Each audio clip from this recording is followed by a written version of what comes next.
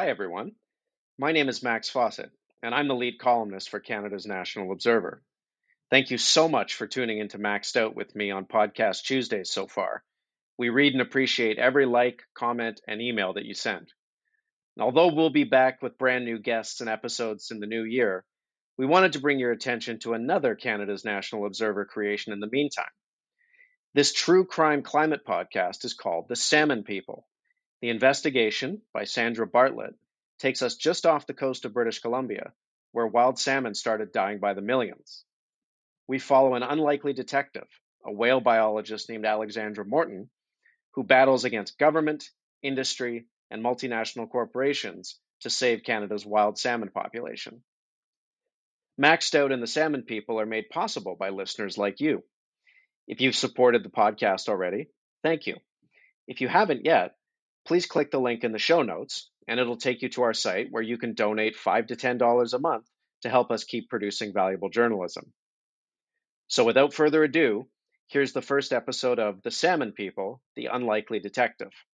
We know it's going to hook you in, so make sure you catch the rest of the episodes in the series by searching The Salmon People on your favorite listening app.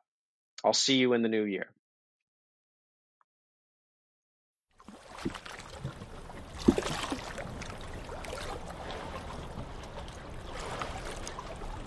Chris Bennett runs Blackfish Lodge in the Broughton Archipelago of British Columbia.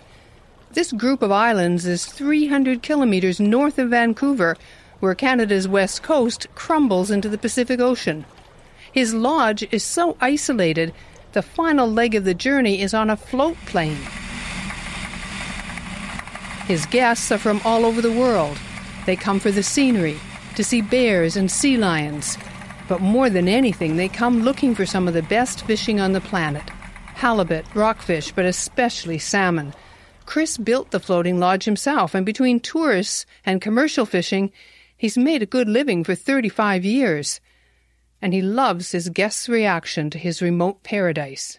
And this guest from Ireland, initially we were out there fishing, and the fish were abundant, and he was just so enthralled with this amazing ecosystem that was still in this, relatively pristine state. And then we went by a fish farm, and his just, you could just see his face just fell, and he was just like, I can't believe you got these fish farms. He said, these things are an unmitigated disaster.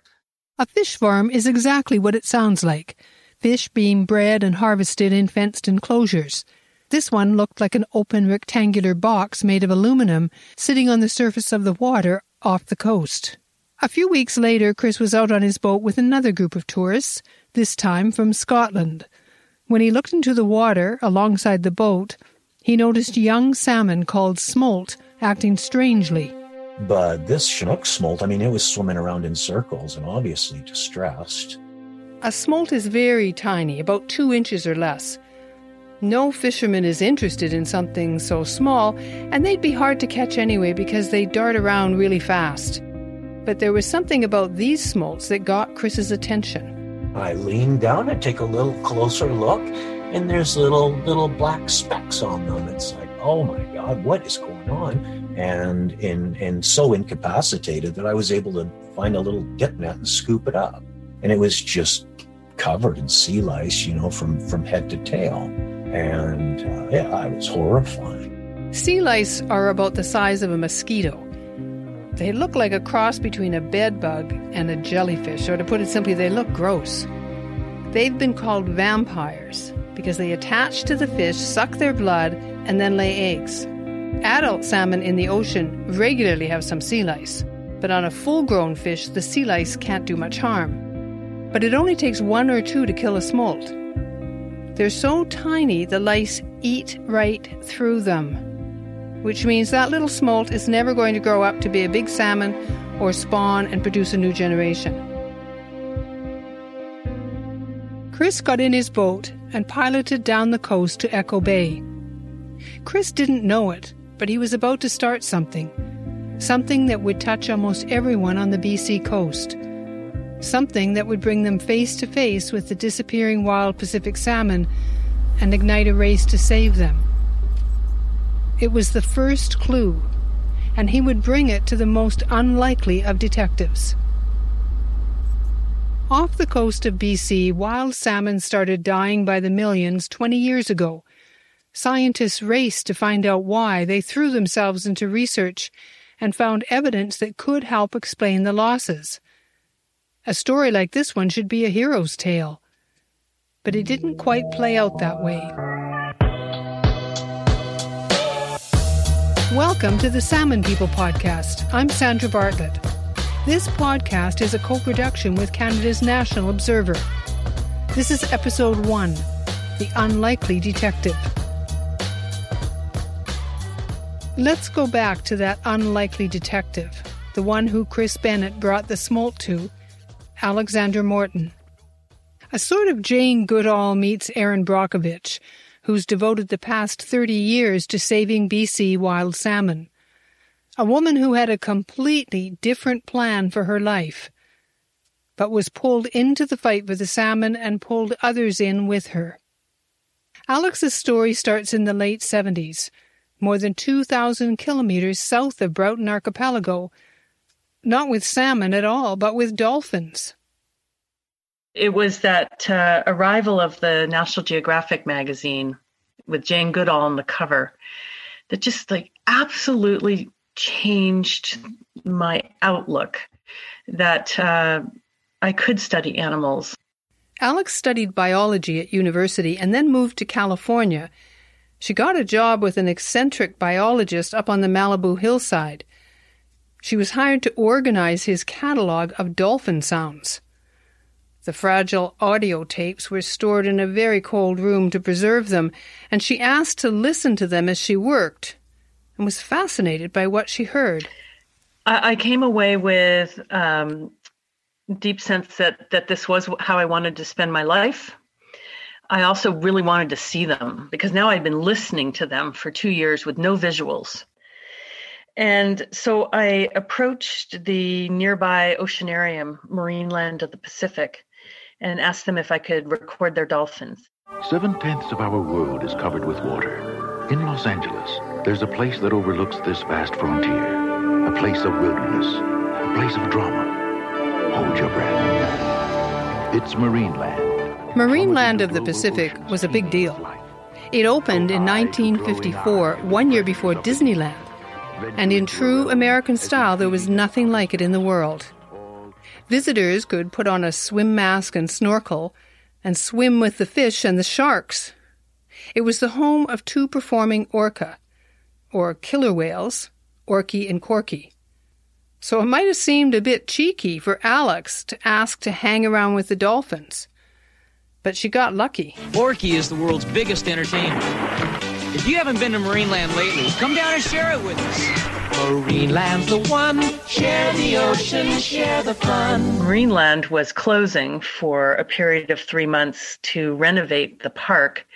And so they were worried that the dolphins were going to be bored. And so the curator said, sure, you can put your hydrophones in there, but would you mind swimming with the dolphins? Well, this was a dream come true. I was thrilled to swim with the dolphins. So sometimes she got in the water with the dolphins after setting up her hydrophone in the tank. A hydrophone is an underwater microphone. It was scary. They're big and they're pushy, and they saw me as a toy. So, for example, they loved it if you grabbed their fin and they would drag you around. But what they would do is they would swim straight towards the wall. So I couldn't see a thing. There's all this water in my face.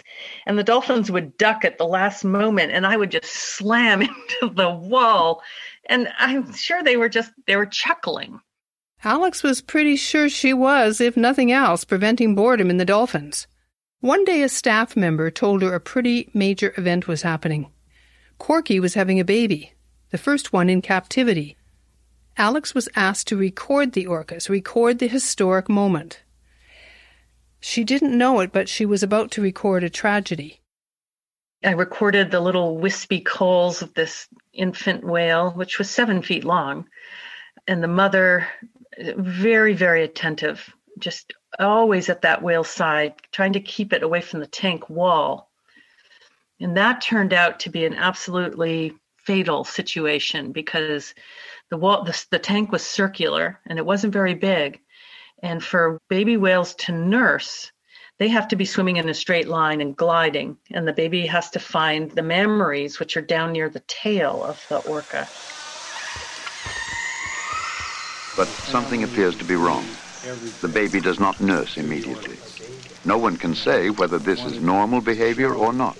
Alex recorded and recorded, not understanding what she was hearing, but watching as the baby tried to find the mammary to nurse. The baby never found the milk. And the female would swim around with the milk streaming out of her while the baby was calling and calling and calling and starving to death. And eventually it just died. And this took about 2 weeks. Then Alex recorded and watched as Corky grieved. She would go down to the bottom of the tank and just lie there and make this one call over and over and over. And then she'd come up and just grab a breath and go back down. And the male, he was obviously concerned about her, and he just kept circling. And every now and then he would make a different call, and she wouldn't answer him. I became so engrossed in watching this that I stayed awake for a period of 3 days. On the third night, she answered him. And she rose to the surface, and the two whales started swimming around together. And the call that the male had done every now and then, the female was repeating, and it goes like this. And they just did this back and forth for 30 to 40 minutes. And then the next morning, the female began eating again. This happened not just once. Corky was pregnant 7 times. Each baby was stillborn or died because it couldn't nurse. Alex realized that Corky wasn't able to help her babies because she'd been captured very young. Orca whales stay with their mothers and their siblings throughout their lives, without a mother to guide her at childbirth. Corky had no idea how to help her baby nurse. Alex was in touch with a whale researcher in BC, telling him what she was seeing in Marineland. He had been the first to identify individual whale pods or families, and he told her Corky's family was in BC. He said maybe she should study the family in the wild.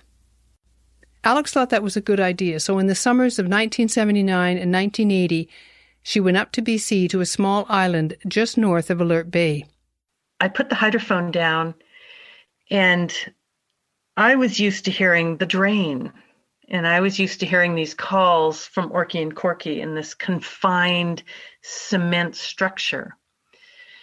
But the whales I was hearing now, the calls just rolled on and on. It was like, wee, wee, wee, wah, wah, wah. It was so beautiful.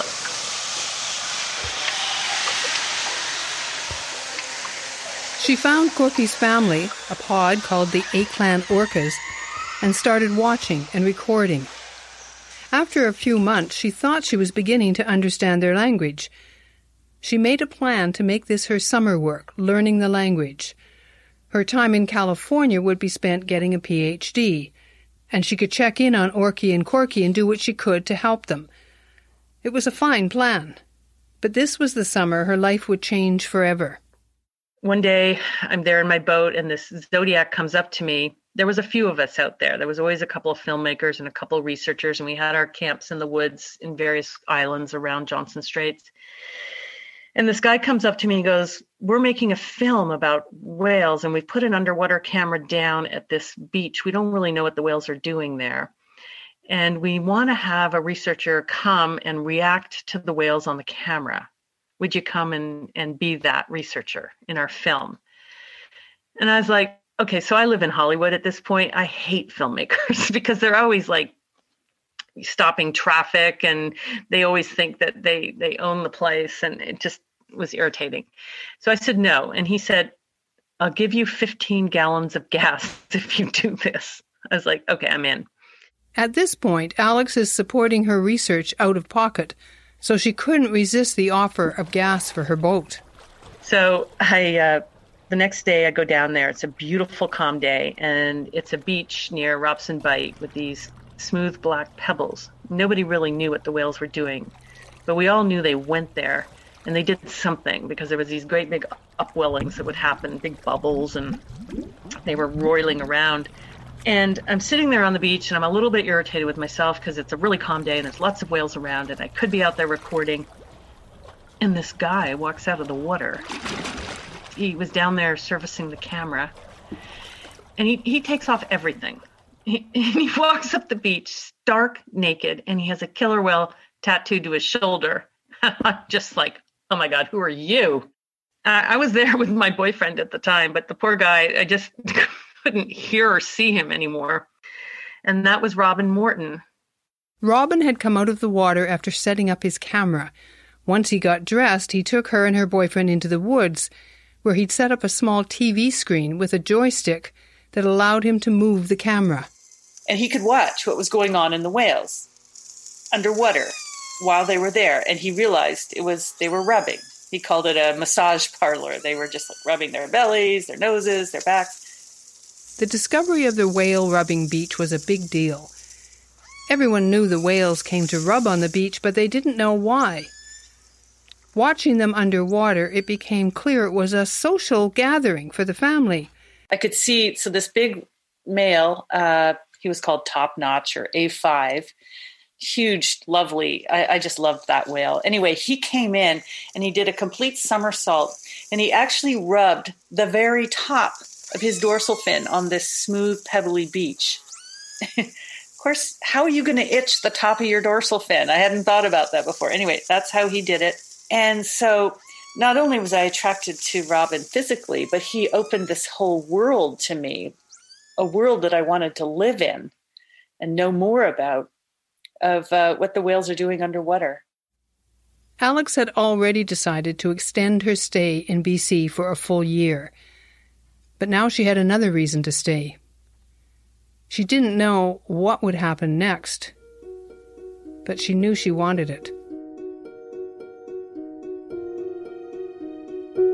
Robin Morton was an independent photographer and videographer who did commercial films for submarine companies and institutional films for governments.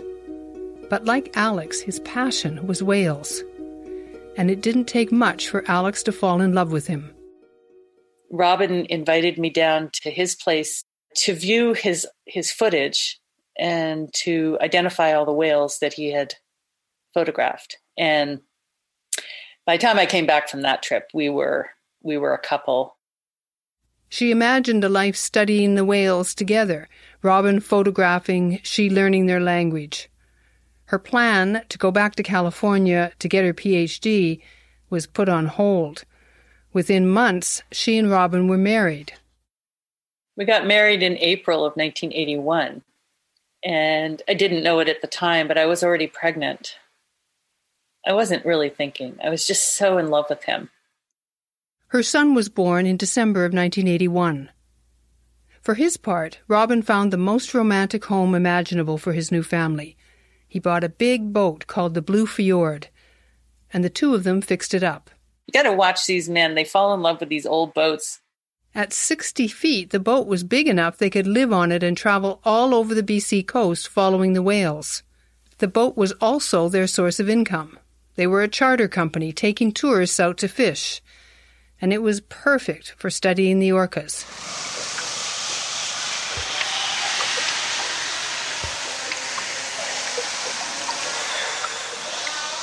These were A-clan whales, and they were engaging in their summer behavior in Johnstone Straits, where so many salmon gather in that area that the whales come there and socialize. What you often see is that the males go off and play, and really play quite boisterously, and then females with young calves often collected together, and then their kids would play close to their mothers, again, very excited and rolling over each other. But how do you figure out what they're saying to each other? Well, I realized that when we're tucking our children into bed at night, there's a bunch of words we would always say. And when we were greeting family members or friends, there's things we would say. Hello, how are you doing? Good morning. When we were angry, there's swear words. And when we were calling each other, there would be words.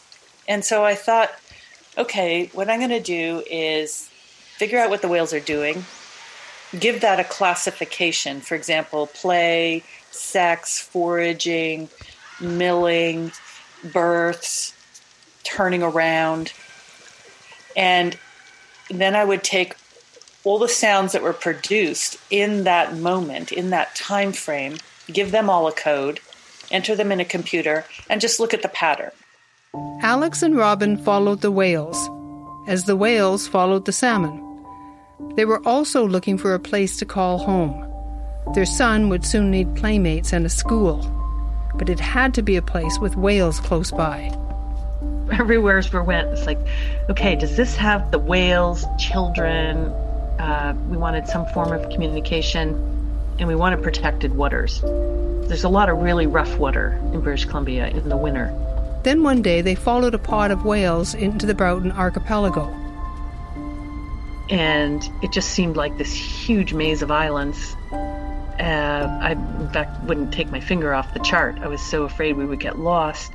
When we pulled into Echo Bay, we were actually in the Zodiac at the time. We'd left the boat in another bay. And we pull up to the float house, and there's a woman chopping wood.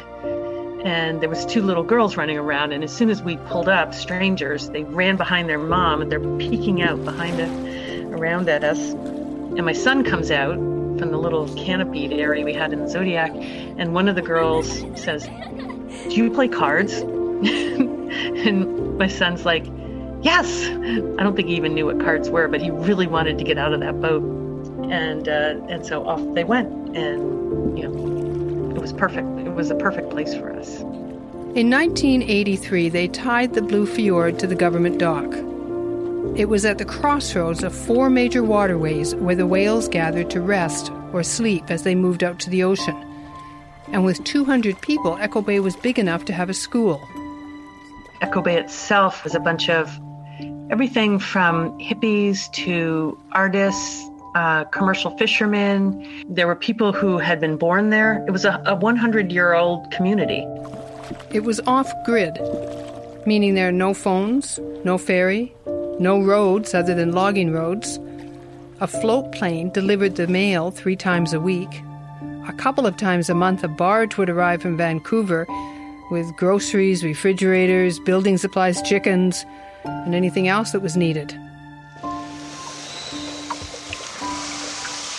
Their son had playmates, and they were surrounded by whales. Sometimes they went out to the whales together, and Robin would go under the water to photograph them, while Alex recorded their language and made note of their activities. It was the perfect life, working with the man she loved and caring together for their young child. Robin was taking photographs and video that no one else could get, in part because he was filming in an isolated area where the whales were relaxed, but also he was patient and ready to take a risk to get the footage he wanted. He had this piece of equipment called a rebreather, which takes your exhalation and scrubs it and then adds a little bit of oxygen and you breathe it again. Rebreathers provide some freedom in the water, but they have a dark side. There's a delicate balance between the carbon dioxide being released by the diver and the oxygen being added. If carbon dioxide rises ahead of the oxygen, the diver's body won't notice until it's too late. And the reason he had a rebreather is because it didn't make any bubbles. Bubbles can be seen as a threat by the whales, so Robin felt he could get closer to them if he wasn't producing any. But it also meant Alex couldn't follow Robin's trace from the surface. It made his expeditions stressful for her. Sometimes they would see other researchers and film teams. One day a boat belonging to Jacques Cousteau waved them over. Long before there was a sprig of grass on Earth, there was life in the water. Jacques Cousteau was famous as an ocean scientist and filmmaker. Jacques Cousteau had a crew of people there on this amazing sailboat. And I remember we were going by and they waved him over. And I remember all the little French bikinis all drying on the railing, blowing in the wind, because that's all they wore. And they said, look, we've been here for 3 weeks and we haven't gotten any footage of whales underwater. The crew told Robin if he got some footage, they'd buy it from him. It was the kind of challenge Robin loved. He'd been filming for more than 6 years and had only been able to get 3.5 minutes of whales. And so he takes off from that encounter and he's just super stoked. And he says to me, maybe we'll get another 3.5 minutes today. They moved away from the Cousteau boat. Robin piloted the Blue Fjord to a quiet area where they'd recently seen a familiar whale. Alex stayed with the boat. Robin went into the water with his camera. Surrounded by whales, it sounds like a no-brainer to film them for 3 minutes. But Alex knew this was going to be tough. Whales don't stay still. They move around constantly, even in an area where they're feeding. So he goes down and this whale A9 or Eve is ahead, as is often the case, and she heads in to exactly where he went down. And I'm thinking, oh, fabulous. He's just going to get this amazing shot. But seconds later, that whale is just peeling out of there. Full bore. Alex's job was to keep an eye on the whale, so if Robin popped up, she could point to where they were and he could move quickly towards them. But something was different this time. And he didn't come up, and he didn't come up, and he didn't come up, and there's no whales around, and so he would normally give up at that point and pop up and say, where are the whales? But he didn't. And Robin was a wonderful husband and he was a wonderful partner, but he was fierce when it came to filmmaking. And he was constantly saying, don't ruin the shot. Don't ruin the shot. Don't ruin the shot meant don't bring the boat too close during filming. The whales would leave. With his, don't ruin the shot going through my head, but I realized I'm not ruining the shot. There's no whales around. Suddenly she felt fear. I idle the boat in and I can see him down there on the bottom, and because he has air in his gloves, his hands are straight up in the air. So he's lying on his back on the bottom of the ocean. The mouthpiece is out and his hands are up. She needs to get into the water and help him. I've got a baby, little kid in the boat. And I'm like, the husband, the baby, husband, I can't jump in, right? But I end up tying myself to the boat and I jumped in. And that water is cold. And I grab him with my feet and get him to the surface. Well, I popped his weight belt off. And so he floated. And then he was floating alongside the boat. And so I tried to, mouth-to-mouth respiration on him. She tries to keep her son from seeing his dad floating in the water. She sends an SOS to the Coast Guard and waits with Robin's body. Everyone on the water hears an SOS call, and Donna and Bill McKay heard it on their whale-watching boat near Port McNeill. I heard the Mayday come in, and I recognized Alex's voice, and they were taking them to Port McNeill, but we didn't live in Port McNeill at the time. We lived in Telegraph Cove, and so I came on immediately to the Coast Guard vessel, and I said, look, no, you drop Alex and her son and the dog at our house, and then you can proceed to Port McNeill to go to see the coroner or whatever you got to do. And so that's what they did. She needed help now, and we were in a position to give it to her. She was completely shell-shocked, but giving her a safe haven, I think, was a godsend for her. They pick up my boy, and next thing I know, he's in the kitchen swinging his feet, eating cookies and drinking milk. And they also had a son, my son's age, and they took us in and became lifelong friends at that point. Alex says she stayed just one night. The McKays say she stayed a couple of weeks. She was in shock, and with her son cared for, she could grieve.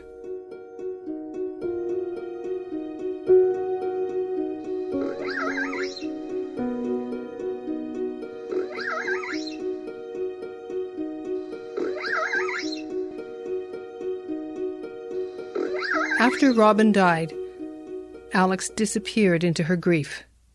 She knew she had to sell the Blue Fjord. She couldn't run fishing charters without Robin. Beyond selling the boat, she wasn't sure what to do. She considered heading up to Alaska following the whales. She'd soon run out of money, but she couldn't summon the energy to make any decisions. And then my dad got a hold of us and said, I'm coming to take you home. The extraordinary thing about my life with Robin is I would never have gotten to Echo Bay without him. He took me there, and together we made it into a home where I could raise our child.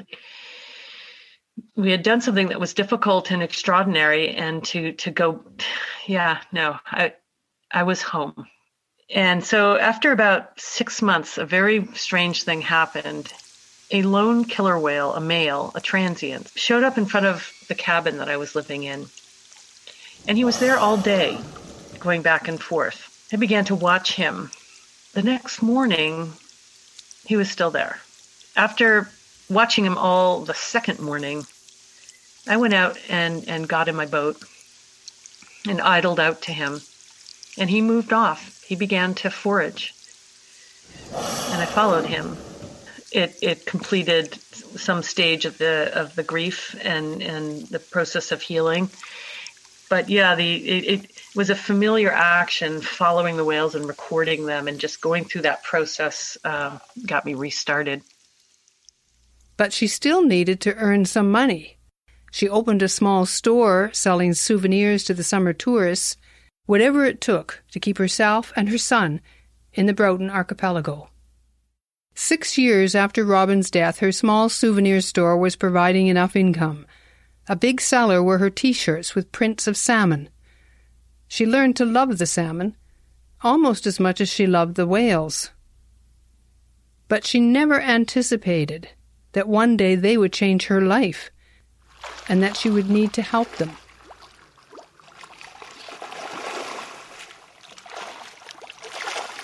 Except for the whoosh of the orca blowholes, Echo Bay is pretty quiet, and you can hear a boat coming from a long way. That's why that summer in 2001, Alex heard Chris coming before she saw him. Chris Bennett, he came to me and he had 2 tiny fish in a bucket that he had found floundering around the edge of his float. And he just pushed the bucket towards me, and he was really upset. I think the first fish I brought to Alex was a Chinook smolt. You don't really hear about the effects of sea lice on Chinook. It's mostly the pinks because they're much more vulnerable. But this Chinook smolt, it was swimming around in circles and obviously distressed. Alex glanced in the bucket, then she looked at Chris, trying to figure out what the problem was. Cords on his neck were standing out, and he just was like, what are these? Are these sea lice on these fish? Because I have guests fishing with me from Scotland who have come to British Columbia to go salmon fishing because they say that sea lice from salmon farms have wiped out the wild salmon and sea trout of Scotland. These better not be sea lice. Alex had never studied salmon, but she knew these were sea lice, and the potential enormity of the problem struck her instantly. Sea lice this many on a smolt could spell disaster for future generations of the salmon population. The first thing she needed to figure out, was this just a problem near Chris's lodge? I actually took a piece of copper tubing and I bent it into a circle and I tied it on a pole, and I took some crinoline from one of my daughter's dresses and I made a little net, and I went out to try to look around, like, where else is this occurring? Well, once I started to look, I was like, they're everywhere. These fish are just floundering around on the surface. So then I wanted to find out, okay, what are the boundaries of this outbreak? And so I began to move in a bigger and bigger circle catching fish, counting the lice on them, taking pictures. And I realized that it was throughout the archipelago. I called up DFO. That's Fisheries and Oceans Canada. And they said, could you get us a sample of these so we could see it? And I thought, oh, great, this is progress. Off I go, collect them some samples, jump in my speedboat, race across to Port McNeill, put them in a cooler with ice, put them on a bus, and send it down to Nanaimo at the south end of Vancouver Island. 3 days later, a fisheries officer shows up at my house with pistols in her holster, and she's going to arrest me for poaching because I did not have a license to catch those fish. I didn't even consider that I needed a license because I had a fishing license, but you do need a special license to catch juvenile salmon. But as I said to the officer, I was asked to get these samples.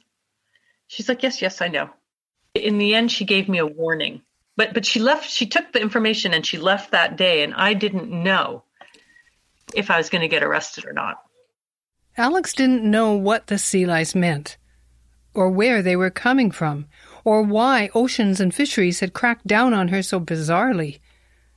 But now she was determined to find out. It would start her on a journey that would upend an international industry and put a target on her back. Next time on The Salmon People, Alex goes fishing for answers. I was totally in fight mode, but I was going to fight this with information. The Salmon People podcast is researched, written, and produced by me, Sandra Bartlett. It's a co-production with Canada's National Observer. Story editing by My Frozen Headphones production. Sound engineering by Damien Kearns and Ben Ramos-Salzberg. Special thanks to all the people who told me their salmon stories, especially Alexandra Morton. And it would be great if you could give us a 5-star rating and maybe even leave a comment. That helps others find us.